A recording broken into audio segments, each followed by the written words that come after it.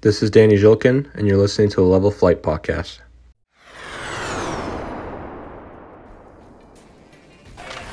Maroon center, goal! Connor Hellebuck! Golden opportunity, Kyle Connor shoots, and he scores! Kyle Connor! Triple overtime series winner! Can you believe it? Shankly on to Morrissey, scores! Josh Morrissey!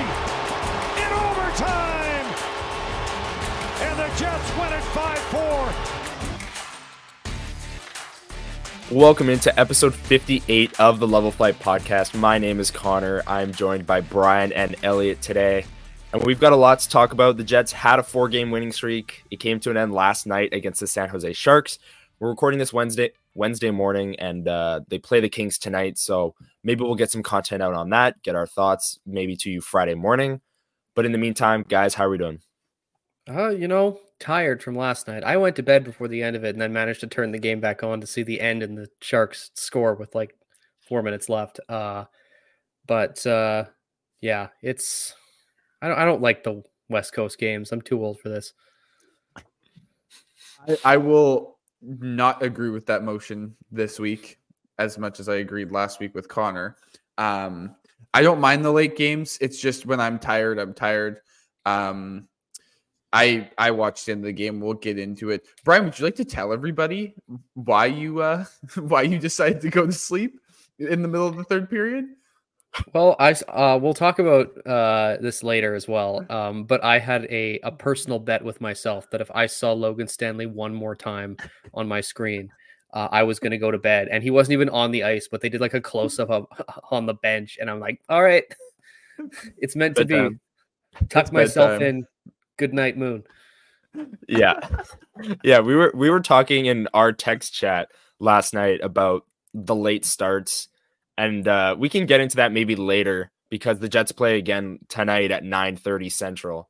But I'm a big fan. I actually prefer 9:30 starts over 6 p.m. starts. I know that's a hot take, but when they play like New York and it starts at 6, cuts into dinner.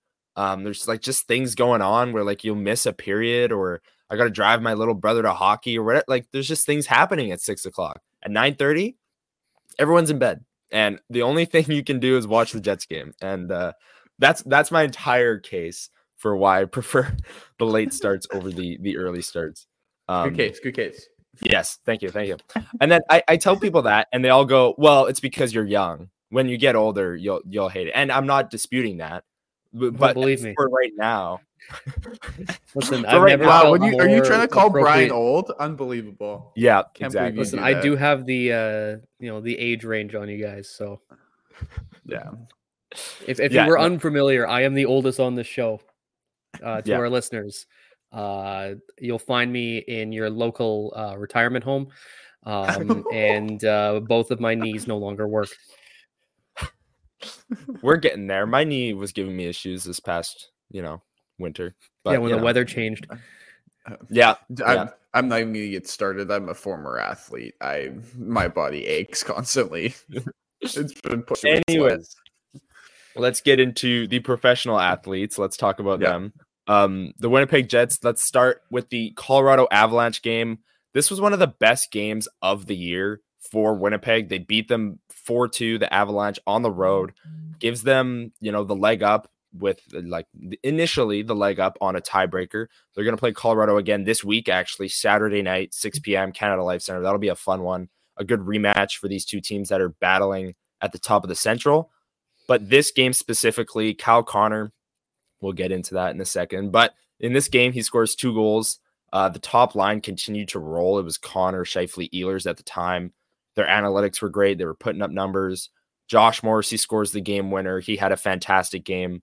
There was really nothing to not like from this game. Logan Stanley got burnt pretty bad on that goal by Nathan McKinnon. But outside of that, I thought he actually had a pretty good game. And Murat Atesh of The Athletic had a good tweet saying, like, if your assessment of a player is that he got posterized in transition by Nathan McKinnon, then maybe like it's just you put that away because you watch McKinnon's highlights. There's millions of defensemen he's done that too. But I digress. Brian, what were your thoughts from the 4-2 win over the Avalanche on Thursday? It's one of those ones where I think we were talking about it at the time. That first period felt like nothing. It's like nothing happened. Yeah. And then as the game wore on, like it just felt like the Jets sort of had that extra step. And it ended up being a really good finish. And seeing what they did with going up, fairly quickly too. Like it felt like everything was kind of in a quick little burst there. But no, getting that type of offense from your top players is good when it's against these top teams. Like you need your best guys to show up in the hardest situations, and there they were. Mm-hmm. Yeah, I think the Jets played well in the second period. I will actually disagree. I think they reeled quite a bit in the third period, but it wasn't one of those games where we've seen where the Jets kind of just go, all right, Connor Hellebuyck, you figure us out of this problem. Oh, we're just playing so much better. Sorry, you lagged a little bit there. There's a non-zero chance that we got none of what you had just said, but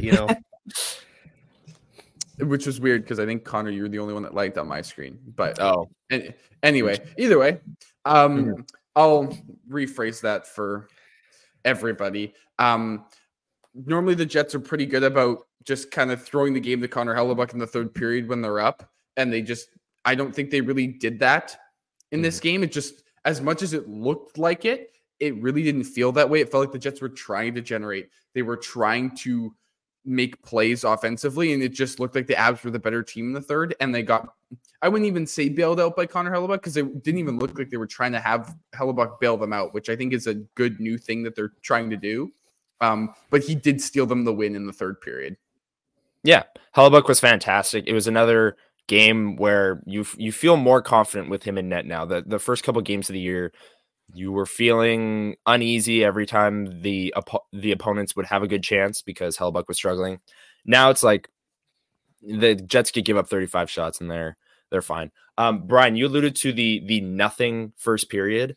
And there seems to be this weird pattern where either the first periods that the Jets play are nothing, or they just get absolutely pummeled.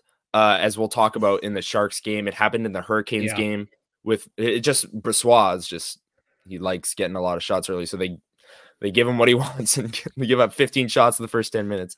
But there's these first periods where you watch and the first period ends and you go, I could not tell you one thing that happened in that period. That was just the most boring hockey I've ever seen. Or they just get absolutely shelled, but the game is still tied or like 1-1. Or they're winning in the Hurricanes case. Very, very weird trend to keep an eye on. But this night against the Avalanche, the three of us were out at the Illegal Curve watch party at BP Taylor. It was a really fun time, seeing a lot of people. People came up to us and we're talking about, Level Flight podcast. We were telling people about that. Brian and I were at the Winnipeg Sports Talk event the night before, telling people about LFP, getting the word out. But yeah, Legal Curve watch party. Love those guys. Love the post-game shows. Very fun time at BP and a good crowd. Really good turnout and just a fun time. Yeah. I don't know if you guys have anything to add, but that was really fun. Just thanks, Illegal Curve, for having us out. That's about it. Yeah, absolutely. All right. Let's move on to the Anaheim game. Obviously, the Anaheim game comes with a bit of an asterisk. They win. It's their fourth straight. They're atop the Central Division. Everything should be sunshine and rainbows. But Kyle Connor exited the game in the second period with a right knee injury. Did not look good. If you compare it to the Gabriel Velarde injury, which a lot of people are doing, knee injury, fair enough. Gabriel Velarde gets hurt and is able to skate off. You cannot say the same about Kyle Connor. He gets hit in the right knee. Is immediately down, holding his knee for a couple minutes. Trainers come, he gets helped off, no weight on his knee. And it's, I'll let you guys go on the hit first before we get into the game. I don't even know if we really want to talk about the game. They beat a team they should have, whatever. They scored 4 unanswered in the third. That was kind of cool. But outside of that, the Kyle Connor hit, Elliot, I'll let you go first. What were your initial thoughts when it happened? And now seeing replays, what do you think of the hit? So for me, when I first saw the hit, my first thought was, okay, that looked bad on impact. But it also looked to me, when I first watched it, looked like a hit, right? Mhm. When you watch it in full time, it looks like Strome hit him, missed, and, did something he probably shouldn't have, right? Mhm. And like I said, it didn't look good. They keep playing, they play on, and then I kind of noticed that I was like, oh, that didn't look good. And then they kind of keep playing, and then I'm like, okay, now where's Kyle Connor? Like, he didn't get up. And that's kind of when quote unquote panic started to set in, because as we know, Kyle Connor's been pretty much a tank, right? Yeah. Like, he's taken some pretty big hits, and he's been pretty good about staying in the lineup, staying in and around the team. Like, he hasn't missed too much time. And then he doesn't get up, and then they pan over and they've got the trainer out, and it doesn't look good. When I rewatched that replay, to me, and I tweeted out on my own social media account after, I think I quote tweeted your tweet, Connor. But I tweeted out saying, this looks more like, to me, it looked more like an intentional hit, first of all. But the way that Ryan Strome hit him, it looked more like a slew foot. It looked like he was trying to get his leg up underneath Kyle Connor to trip him up, and instead full on like went knee on knee with him. And obviously, as we know, especially if there is an aggressor in a knee on knee hit, normally the aggressor isn't really going to get too bothered by it because he's prepared for it and he's the one providing the impact. But yeah, to me, the way that played out on replay, it looked obviously intentional, and it looked a little bit more like a slew foot to me, which should have signaled to the league that it wasn't an accident and probably deserved some suspension time. But I mean, I don't even want to get into that, because then I'll get into a discussion about what Draymond Green did last night to the Phoenix Suns and Yusuf Nurkic, and we don't need to do that. Very fair. Brian? I agree with the fact that it looked awful. I don't agree with the fact that it looked more like a slew foot, because I feel like the prerequisite for a slew foot is that it comes from behind and you lift the foot up from behind. That to me is just a bad knee. And like, Neil Pionk was suspended for a similar play against the Leafs 2 years ago. Like, almost like you can see a little lean from the knee to lead with that. And that's exactly what Strome did. And he doesn't even get a fine. And I think with that is this week alone, the player safety department has lost any and all credibility that they had built up early in the season with some decent calls, where it's like they don't have any consistency whatsoever. And I honestly think that you can, from that, especially the one angle that you can really see the knee hit Connor's knee, you can quite literally see that he's leading with that knee. Like, if you lead with the knee, there's intent. He also he missed with a chicken wing. So he's clearly intending to make contact with either his elbow, not allowed, or with his knee, also not allowed. And he, like, I don't know. It's just, there's no real sort of consistency here. And there's a precedent that can be followed, especially like even in the Jets case, like seeing Neil Pionk getting suspended for a similar play on Timothy Liljegren against the Leafs a few years back, or Rasmus Sandin. And Sandin was out for a few months. Why does that get 2 games and this one doesn't? Because same sort of injury, what we're probably looking at. Yeah. And before I get into my thoughts on the hit, I will say Mike McIntyre had this report that Connor's knee is hopefully a 6 to 8 week recovery timeline. However, there's still some further evaluation pending, which could alter that. He says we'll get an official update from Rick Bowness. Rick Bowness spoke and said that they're sending him back to Winnipeg to be evaluated by the team doctors. So the way I interpreted that tweet is that they got him evaluated in San Jose with San Jose's team doctors, like players do when they get hurt on the road. And they said you're hurt, 6 to 8 week timeline, but the Jets just want to be ultra careful with their best offensive player leading like in the race for the Rocket Richard. So they're like, you know what? If it's 6 to 8 weeks, we don't need you for this road trip. Go back home. We'll get you evaluated by our own doctors, and then we'll come to a full conclusion. It's just another opinion because no one expects like it wasn't going to be, Kyle Connor might be a game time decision for LA tonight. Like it was never going to be that.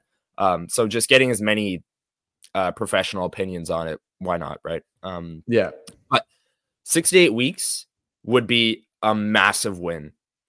Anything short of season ending, and I know that sounds dumb. He's out for 6 weeks. That's not a win. That's not good. But the way the play happened, the way Kyle Connor is never injured, and yet he's sitting there holding his knee for like over 2 minutes, can't put any weight on it. Like I said, Velarde was able to skate off on his own power, just went right off the ice. The way it looked, you thought, like, I don't know about you guys, but running through my mind was like torn ACL, torn MCL, all these knee injuries that you hear of in these in football, most notably. But it's 6 to 8 weeks would be a win. His season's not over. Like, that would effectively bring him back end of January into early February. Right. Yeah.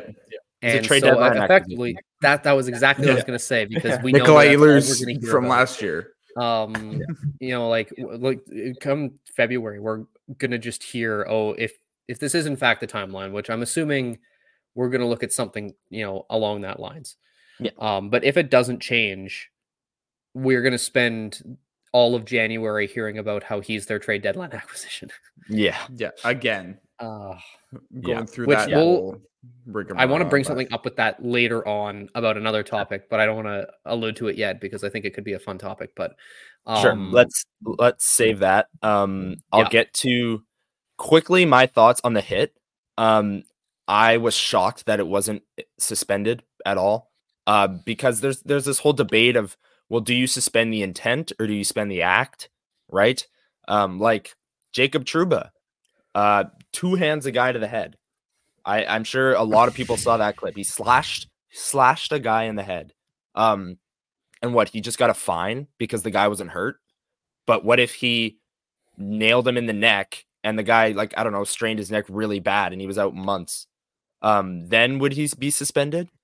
It's like, do you suspend the result, or do you suspend what actually happened, which is a guy slashed someone in the head, or a guy needs someone and got a game misconduct out of it?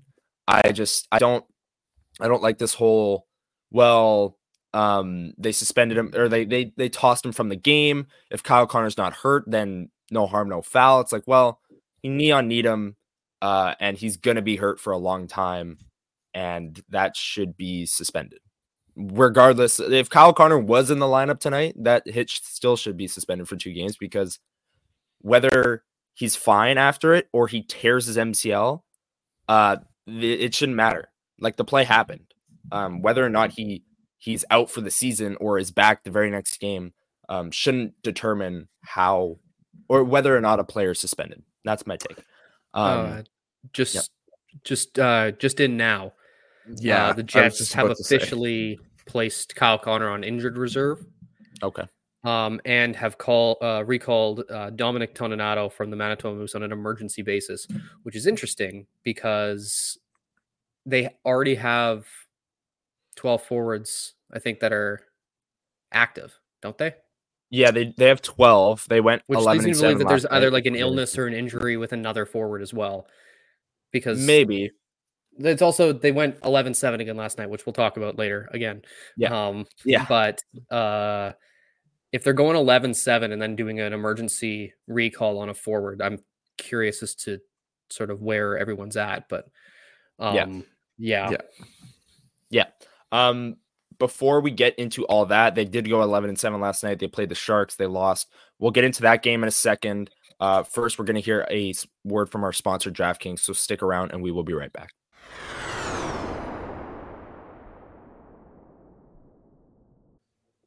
Bet the action on the ice with DraftKings Sportsbook. Download the app now and use code THPN. New customers can get $150 instantly in bonus bets for betting just $5 on hockey. That's code THPN, Only on DraftKings Sportsbook, an official sports betting partner of the NHL. The crown is yours. Bonus bets expire 168 hours after issuance. See dkng.com/hockey for eligibility and deposit restrictions, terms, and responsible gaming resources. NHL and the NHL Shield are registered trademarks of the National Hockey League. Copyright NHL 2023, all rights reserved.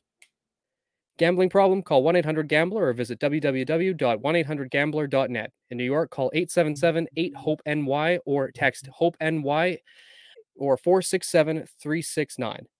In Connecticut, help is available for problem gambling. Call 888-789-777 or visit ccpg.org. Please play responsibly. On behalf of Boot Hill Casino Resort in Kansas, 21 plus, age varies by jurisdiction, void in Ontario. See dkng.co/football for eligibility. Terms and responsible gaming resources are there for your availability. Bonus bets expire 7 days after issuance. Eligibility and deposit restrictions apply.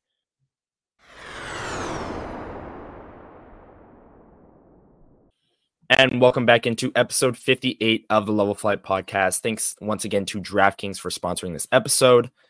And the Winnipeg Jets last night lost to the San Jose Sharks. Would have been 5 straight wins, but they dropped a 2-1 game to the Sharks. First game without Kyle Connor. He only scored 1 goal. Brendan Dillon is the only goal scorer.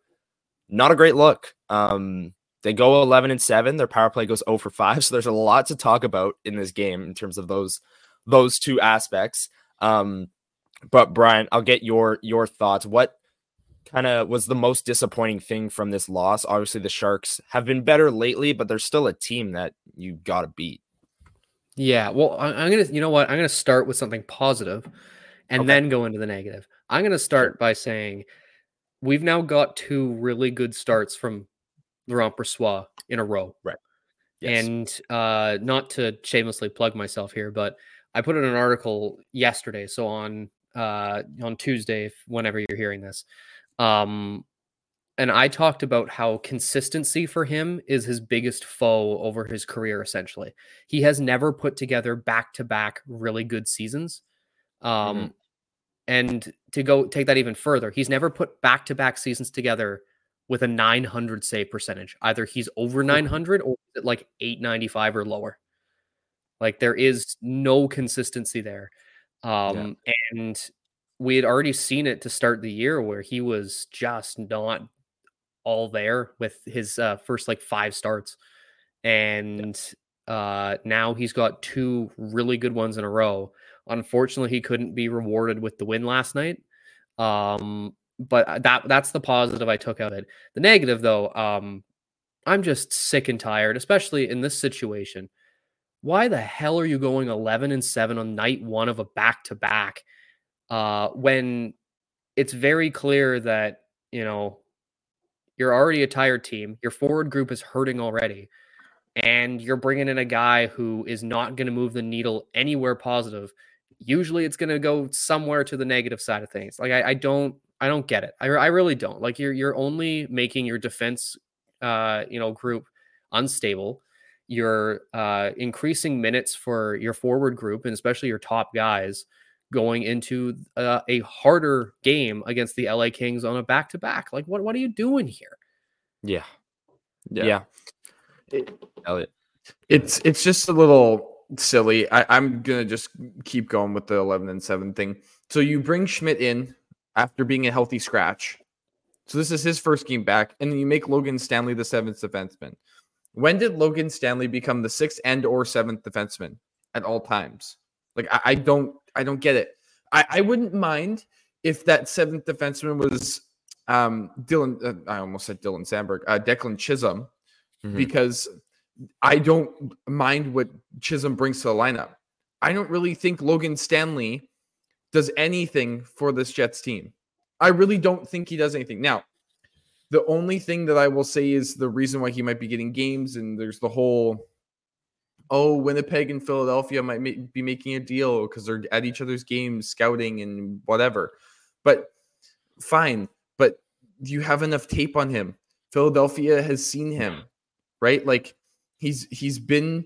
The funniest thing is most people, when you get into talking about players and year by year. Normally at an esport, you need film from every year because most players change and they either get better or like get worse, essentially, right?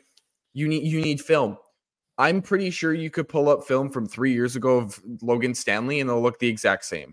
The development curve is a straight line. Nothing has happened. Nothing has changed. If anything, I'm less impressed by him now. And out of that entire group, he's got the least amount of ice time in other years. And then he comes in, he plays a bunch of games, nothing changes. He has like 1 or 2 good games, gets hurt or something. And then we start again with like the whole, oh, maybe they're shopping.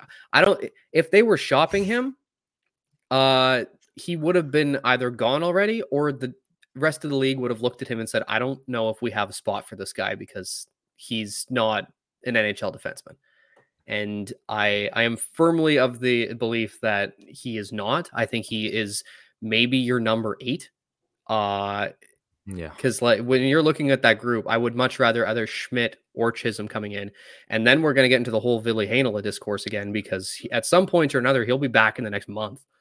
And we're doing it again, where it's once again, Logan Stanley is getting ice time that he does not deserve.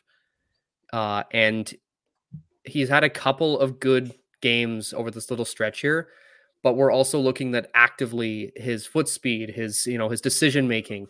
It's costing the team. Like there was a moment last night where he had like 9 full seconds to make a breakout pass from behind the net, and he just fired it right to the defense. You're going directly to the Sharks. Like you have 9 seconds to make a decision here. Yeah. You're behind your own net. There's no one pressuring you, and then you fire it right to the opposing team. Like, I'm sorry. Like, and I don't understand. Like, listen, I understand. I'm probably going to get the whole, why don't you coach the team situation here? But I don't understand how the coaching staff can look at this guy and say, yeah, that's the guy we want in the lineup every day. I don't know if it's a bonus thing, because I'll be real, we didn't see Logan Stanley when Scott Arniel was behind the bench. But clearly, and that's the thing, and bonus is doubling and tripling down. Every time someone asks him about him being in the lineup, he's like, oh, I like what I saw. He had a really great game. And that came after a game too, where he was just awful. Like, I don't understand the insistence on putting him in. And at this point, I also don't get the whole discourse of maybe they're shopping him for a deal. Like, no, I'm pretty sure this team is just too invested in this guy that they don't want to, make it seem like they failed. Yeah. And the report came out from Bruce Garrioch, I think it was, the Ottawa reporter for TSN.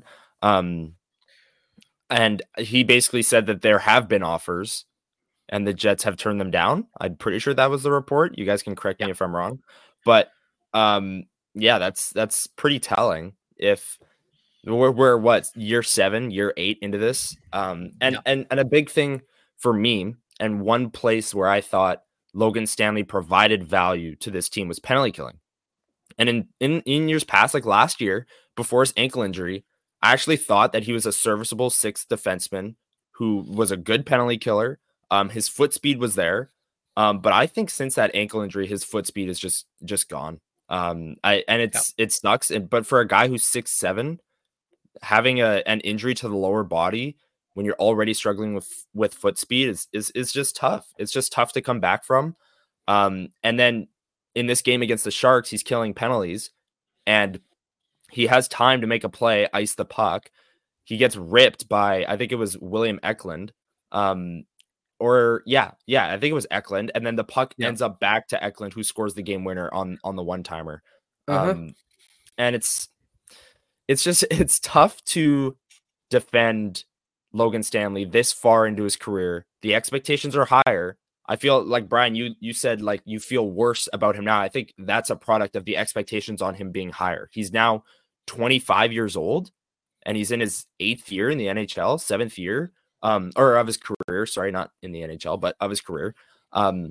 He should be the best version of himself as a player right now. The absolute best. At 25, you are the peak of your powers. That is Connor McDavid, 150-point season, like Sidney Crosby, like this is like when you are in your prime, the start of your prime, 25 years old. There is a phenomenal study of the NHL aging curve. I think it's in Stat Shot, is the book that it's in. And it shows that it does not matter, defenseman, forward, whatever. Essentially, yeah, once you hit 25, unless you're like a unicorn, like, like a Crosby or an Ovechkin or like any of like those generational players, you are almost guaranteed to start being on your downswing. And I don't want to hear the whole, well, defensemen take longer. I'm like, no, some defensemen take longer and succeed. Most of them don't. Essentially, once you hit 25, it's either you're in the NHL and you're going to stay there, or you've lost your chance and you're going to go, sit down in the AHL until people get hurt. Like it's, yeah, that's the thing. Like it's usually you get to a point where the aging curve sets in, and it's one thing that really not many people can, compensate with. Like once you get older, either it's injuries or it's your foot speed or it's whatever. You getting older is natural, and it's going to happen is you're just going to have to, mitigate that. And as a team, you also have to be able to identify it. And 25 years old, some big lumbering defenseman who doesn't really offer anything is not going to suddenly change his game and elevate it at any point past this point. Like, I'm sorry. Like, if you think that, age 26, Logan Stanley is going to be, light years better than age 25, you are fooling yourself, and it is only hurting the team more. So yeah, the aging curve, defies all, unless you're like a generational player. And let me tell you this, Logan Stanley is not. Right. What? He's not? Oh, man. That's unfortunate. Man, it really sucks that not every single tall person is good at whatever. I'm even going to broaden this out to every sport. Not every tall person is the best at every sport that they play. Right? Yeah. Like it's just because like he's not, I'm sorry. Logan Stanley is not Zdeno Chara. He's not Victor Hedman. He's not any of that. He's Logan Stanley, and he's going to stay being Logan Stanley until like he doesn't have it. I don't know what it takes for this organization to just see that he doesn't have it. I get he was a project, and you're very committed to the project. I like project players are great. They're cool. The upside thing is fantastic. Logan Stanley, if he had figured out how to skate and he'd figured out how to speed up his skating. If he figured out how to skate. Well, okay, but no, I get what you're saying. I know, but can you guys also understand that it just sometimes looks like he's moving in quicksand? And there's sometimes where it just doesn't seem like he knows. Like there are actually times where he makes plays where I don't even barring the besides the Sharks game, there are times where he doesn't even look like he knows what he's doing, or like he realizes where he is. I will use an example of the Sharks game. There was a play at one point. It didn't lead to a goal, but I can't remember what time of the game it was. But there was a scramble in front of the net. Brossoit had a right pad save. He threw it over in the right corner, and Logan Stanley picked up the puck. And it was a hot potato. Like he didn't even think of every other defenseman kind of would have picked it up, tried to go because he had space to go around the net, kind of take time to make a play. Nope. He picked that puck up and fired it right to whoever the right defenseman was, like right onto the tape. Wasn't even a proper clearing attempt up the middle. He threw it right to the boards, right to the defenseman. It was right under the defenseman's stick. Yeah, literally.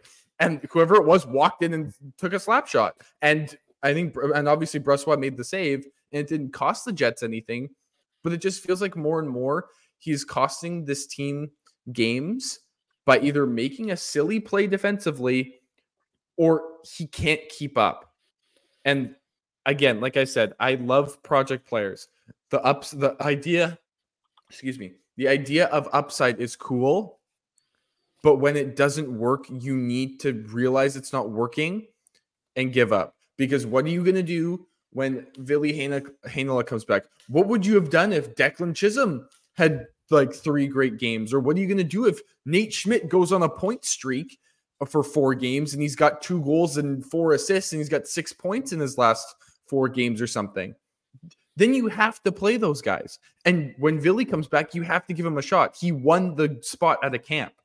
You can't just go, oh, well, you got injured, so see you later. Bye-bye. We'll see you in with the Moose.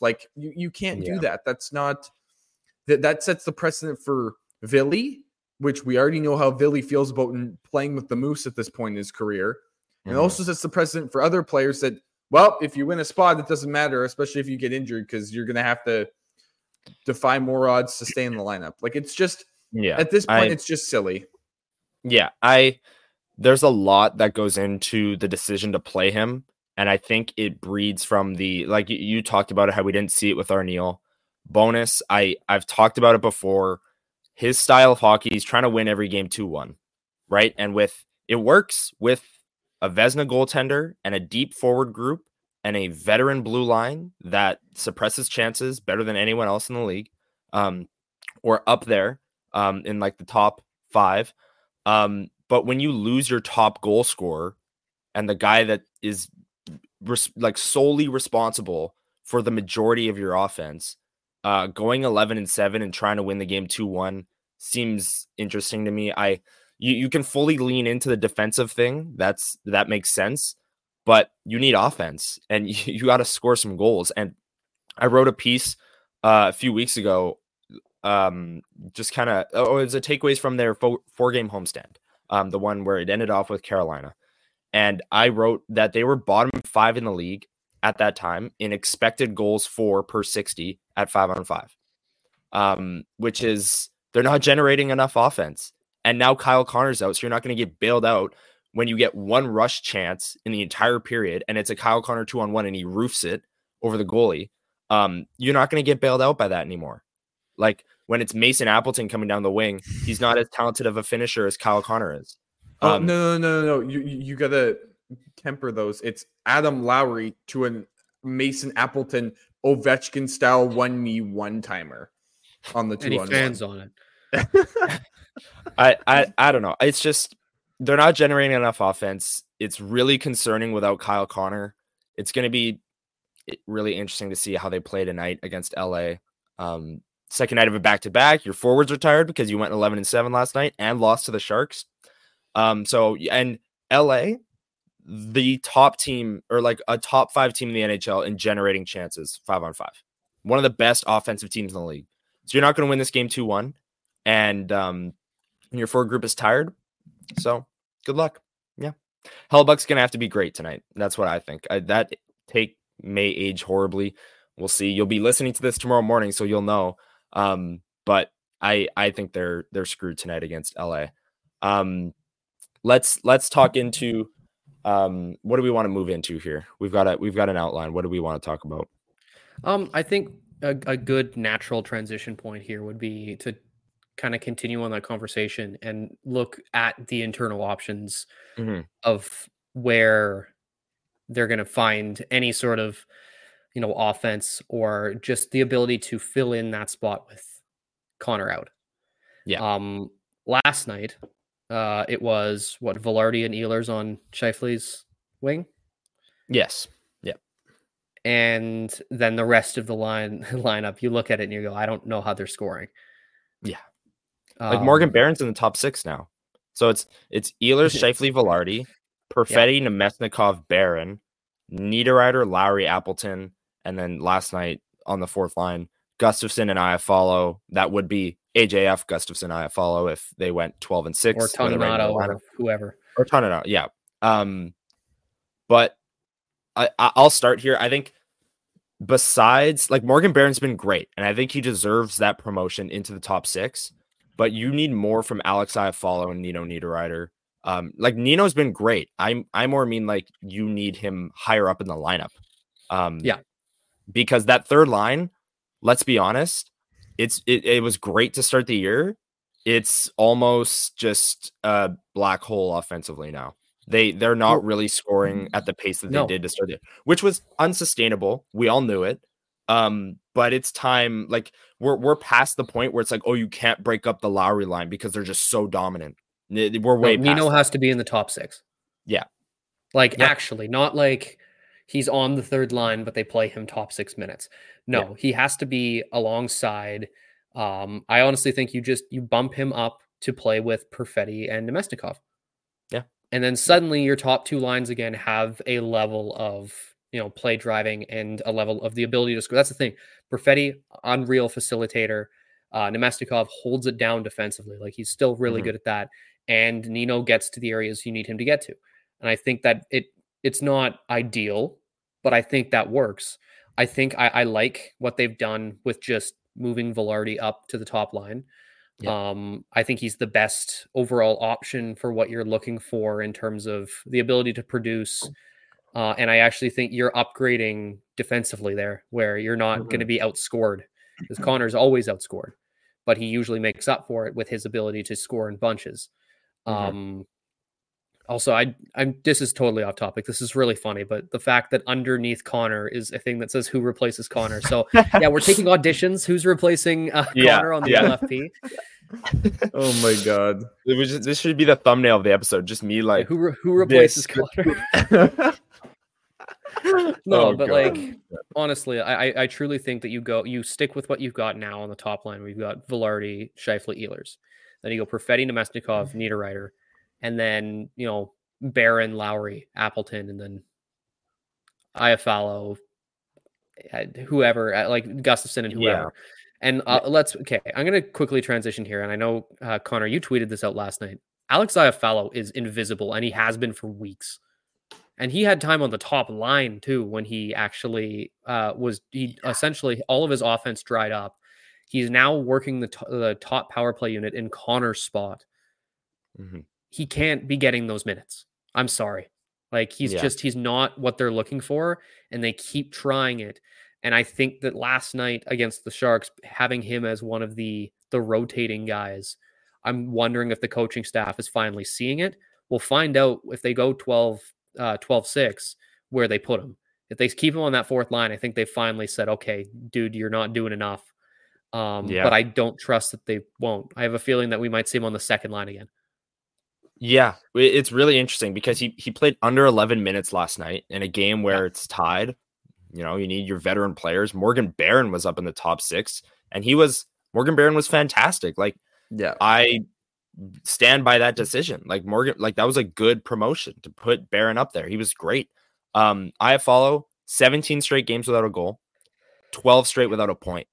And he played under 11 minutes last night in a game, in the first night of a back-to-back, when you go 11-7 and forward minutes should be inflated. He played under 11 minutes. He's been playing top power play that entire time. How do you not register a single point? Yeah. He's not on the power play anymore because with Connor's injury, I believe they're Ehlers, Perfetti, Scheifele, Velarde, Morrissey. So I follow. He was in that the circle. I at some point, I don't know if he was just out there longer, but he was maybe. The right circle there where Connor usually, that's his office, and was just ripping shots wide, and his stick shattered. And I'm like, all right, great work. Right. Yeah. That he might be the second unit guy there. Then maybe or maybe he was out longer. Yeah. But yeah, I don't know. It's an interesting conversation, and it's one that I want to revisit next week because, like we said, Connor's out now. You need this veteran guy who you acquired in the offseason who's gone 17 straight games without a goal. And he's not a goal scorer. We know that. That's not the value he brings to the team. But right now, he's not bringing any value from that fourth line. So, I agree with you, Brian. Nino's got to move up. Iafallo has got to just be better. Got to provide more value to the lineup with Connor out. Elliot, I want to get your thoughts on this topic, but they called up Toninato, and I am of the mindset that calling up a Brad Lambert or a Nikita Chibrikov, I'm not here for that, especially Brad Lambert. People say Lambert, and Brad Lambert's a center now. People forget. They're developing him as a center. He's playing his first pro season as a center. Like, he is not the guy that you're calling up to replace a winger. That's for sure. He's a center now in the pipeline. You got to think of him as a center. Nikita Chibrikov, sure. If Kyle Connor's injury was or turns out to be season ending, I'll have more time for that conversation. But I just like Lucius is a center, Lambert's a center. Chibrikov is dominating the AHL. Let him stay. The Jets can weather the storm. Full North American season. Like, let him continue to be comfortable. And the Jets can weather the storm without Connor, I think. But Elliot, what are your thoughts on their decision to not call up one of their young prospects? Yeah, we had this conversation, and I mentioned it when Velarde got hurt. We had this conversation over the summer with Murat Atesh just before the season started. And he said if there was a long-term injury to a player, he would be surprised if the Jets called up a skill guy. But my take is you only call up a skill player if that injury is season ending or like very long, like And 12 weeks. you can give them a month or two to get accustomed to the NHL level and then really hopefully hit the ground running in the back half of the year because they're young. Like they've never played, like Chibrakov's never played in the NHL. The notion that he's going to come up in the top 6 and just be a point per game player is just not true. Yeah, that's not how this works. And for like, I was all for, especially when the Velarde injury happened, for maybe calling somebody up. But after seeing these guys play well down with the Moose, and Lambert's had a slow start, but now he's picking it up. Chibrakov was off to a hot start. Lucius has been good, but he's also had issues with injuries. Like, he's been in and out of the lineup. So for me, at this stage of the game, you let those guys keep playing. And as much as it hurts, you kind of have to call up a guy like a Toninato or somebody of that nature. Now, obviously, like you said, Lambert he's a center now, but this lineup is so flexible. You can move guys around. Like you can figure out how that works if he was to be your fourth line or third line center, or maybe he slots in the top 6 and Perfetti's on the wing or whatever you want to do. But for the Jets right now, it's smart to keep your prospects in the minors. Because if you let's say this season doesn't go how you hope and you either make the playoffs and you crash out, or this injury completely turns the season around and they're in the basement for the rest of the year, you want those players ready to go, let's say, for next season, right? Yeah. If a guy like Chibrakov, you look at and go, okay, I think he gets a shot in camp, he looks great, right? You don't want to stunt their development. You need to be looking towards the future, because as much as this team has shown that they are good this season, they have a good enough prospect pool to be good in the future as well, and you don't want to jeopardize that. Like, imagine let's say most of these guys that we just talked about hit their ceilings or get close to it, right? Like, how dangerous of a Jets team is that? Like, that's a fun Jets team. You don't want to jeopardize the future. And this organization has been very adamant about being a develop and play organization and looking towards the future and not trying to break anything up or screw things over for the future just to fix the now. So the call up for Toninato, I will say, I think is a current duct taped up fix. A more permanent fix would be a trade. And I think that's a perfect segue into the next news that just broke last night during the Jets game against the Sharks. I do just want to touch on this conversation, but we will get into Craig Berube being fired by the St. Louis Blues, who have had a rough start to the year, but I don't know what they expected. Anyways, this whole conversation, I love the point you brought up about the prospect pool and how next year, as early as next year, McGroarty, Chibrakov, and Lambert could all be ready for the NHL. They could. Like, it's unlikely. It might be the year after that. But McGroarty last year was great with Michigan. This year, before his injury, he was fantastic. Like, just miles better than he was last year, and he's on the right trajectory. Lambert, as a center, he's dominating down the AHL. He just scored an OT winner against the Wranglers. Shout out Dave Minuk of Illegal Curve for posting that clip, because it was a really nice goal. And then Chibrakov is a point-of-game player, and he might be able to snowball that into an NHL job as early as next year, and that would be like kind of found gold. You take all these first round forwards, and then a second round guy hits. That's pretty good. So I really wanted to echo that point, Elliot, that you brought up. The last thing I want to say on this is that I think they can weather the storm without Kyle Connor. And it's because of the way Rick Bowness plays. He likes to win every game 2-1, like I said. And if I follows up, providing defensive value, Niederreiter's up, I think they'll be just fine. But yeah, let's get into Craig Berube being let go by the St. Louis Blues. Brian, I know you had some thoughts on this. This is kind of just an NHL-wide topic, but Elliot brought up the potential of trade targets. Yeah, I mean, the Blues they say they underperformed, but they really haven't. They're not that good of a team. Yeah. But I honestly think that in several cases, teams just reach this point of shelf life with certain coaches, and they've been underwhelming for a few years now, ever since their cup win. So you're looking at a situation where it's just, I think the time ran out, and Craig Berube fired. But I honestly think though that whoever you bring in is not gonna, change the makeup of this team. And I honestly think that they might go full fire sale at some point, because they've got a lot of these guys, aging guys who aren't, they're not in the future plans, and they really do need some prospects still too. So I'm of the mindset, and I know a lot of other people are as well, that I've seen it everywhere. I think the Jets should give a little bit of a call on Pavel Buchnevich. He's a left winger, so you're looking at someone who could step in, and not necessarily directly in the Kyle Connor role, but someone who adds a level of depth down further in the lineup, and he'll actually give you a decent amount on both sides of the puck. Yes. He over his career has been a solid scorer, a solid play driver, and he's also not bad on the defensive side. And essentially for the last 3 years ish, he's been at or above a point per game. He's got 21 points this season in 26 games. So he's producing on a bad team.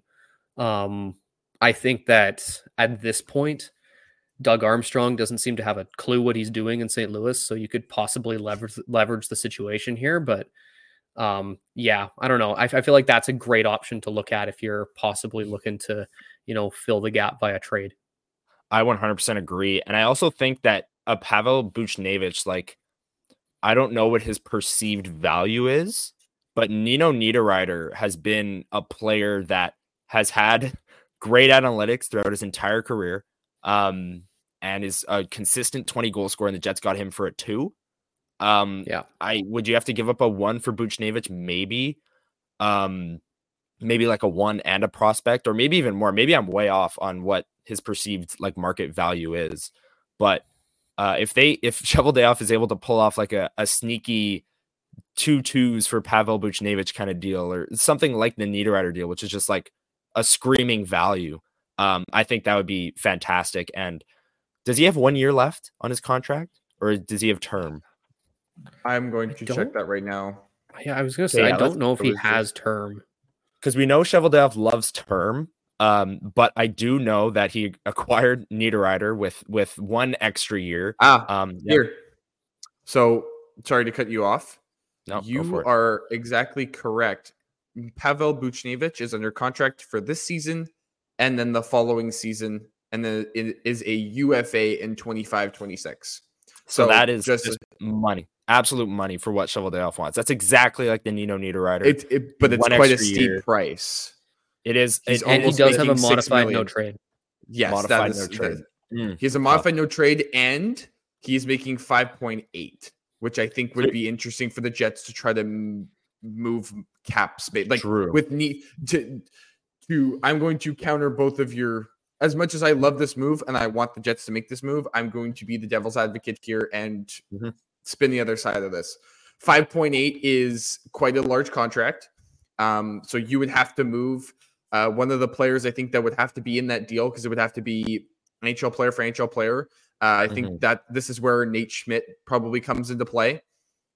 He would have to be, I think it would have to be a draft pick and Nate Schmidt, and potentially a prospect, depending on what St. Louis's value is for him.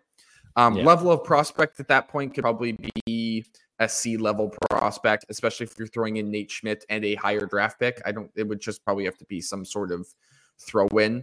But to be devil's advocate, that $5.8 million is quite a bit. That's a large contract to try. I know the Jets can probably, all these NHL teams have finance people. They can probably make the money work. They can. We've seen what the Leafs have done with trying to spin guys and do this and that, and throw random money here. And there's also the LTIR conversation with Connor too. If you're bringing in a guy to, work sort of in his absence, the easiest direction there is to work with the LTIR money and then see if you can move, one of your, big money defensemen. And like, to be honest with you, I'm 100% willing to sweeten the cost if it means a little bit unjamming the logjam in that defensive. 100%. Listen, Nate Schmidt has honestly not been bad this year. Clearly, the organization though has kind of deemed that he is the one that probably would be moved. But I think that if you manage to have some sort of cap dump plus getting Buchnevich, I would be totally fine with bumping up the cost a little because that benefits two different areas there. My only other sorry, no, you the last thing I will say, the only thing, and this is very old school, that I know that someone like Cheveldayoff will take into consideration, and the Blues, I also believe that the cost for Buchnevich might be a little bit more with the Jets being in the same division as the Blues. I know that is so old school and lots of people hate that. But same GMs though as the Stastny deal, so it's like Well, there's that. Nino was moving from the Predators to the Jets, where I actually think that as much as that 2 was a steal, I think that was probably a higher price than what was being offered to other teams, I would assume, because it's an in-division thing. I know lots of people hate that, but there's always that, but what if you trade a prospect and they turn out, or this player does it? There's that whole story, and I hate doing that, but it's just something that may come up in conversation between the GMs of, well, you're in my division. If we're competing in the next year or two and you sign him, then we got to play him, and we don't like that. And there's that whole conversation too. So that might slow things down a little bit and might bump the price up, but I really don't think it's going to bump the price up enough for it to really do anything for the Jets to actually not consider this. I would hope. And I think on paper, it's a great acquisition. Like it would be. I mean, they haven't traded for him. But his analytics are great. Brian said 21 points this year already. It would be an immediate upgrade to this forward group. I do the modified no trade clause. You're hoping for a Paul Stastny type situation where the Blues are bad enough and the Jets are good enough, where Buchnevich just goes, okay, whatever, I'm going to a contender. I'll take, because I like, you see no trade clause, Winnipeg's on the list. Like it's just, he played in New York as well. Like, I'm sorry, like, are you gonna want to because that's the thing, you're going down here where it's, you go New York City, St. Louis, Missouri, Winnipeg, Manitoba. Like, that's the thing. Like, at least with Stastny, he went Denver to to St. Louis, and then up, but then he went then again he went to Vegas and then came back, so that says a lot. But still, I think some players just care more about winning rather than whatever. Like Nino loves Winnipeg, and he signed here because he loves the team, and they're going to be a playoff team for the next 3 years. And hopefully, there you go. But again, on paper, great acquisition. You're hoping for a Stastny situation where he would waive his no trade clause, especially if the Blues are clearly rebuilding. And he might be one of the top guys on the trade target list, along with like an Elias Lindholm, Chris Tanev. I also do worry about creating a logjam at forward, because if Rutger McGroarty really is ready next year, it becomes a conversation of where does he slot in? Because with a fully healthy lineup, you're either moving Perfetti out, you're either moving Velarde out. That's if Buchnevich is here. I mean, you're moving an Ehlers out. It's because, or McGroarty's a third line guy, and he's alongside Adam Lowry with maybe Lowry and Iafallo, or Niederreiter, or whatever the case may be. But I do worry about that a little bit, especially with these guys looking more and more NHL ready by the game, by the season. They're developing, they're getting there. But yeah, those are my concerns. But on paper, I really like it. He great analytics, puts up points, big body.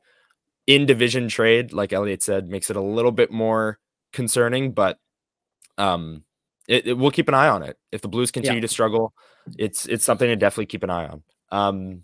Is there anything else you guys wanted to touch on before we get on out of here? I think we've kind of covered it all. All right, let's get out of here. Come back next week for episode 59. And stay tuned over the next couple of days. We might release something on the Kings game specifically, just like a 10-minute little initial reaction to what happened. So stay tuned for that. That might be coming to you Friday. We will let you know on our socials at Level Flight WPG. Thank you for listening. Thank you for watching, and we will see you next week. See ya. Peace. You're listening to the Level Flight Podcast on the Hockey Podcast Network.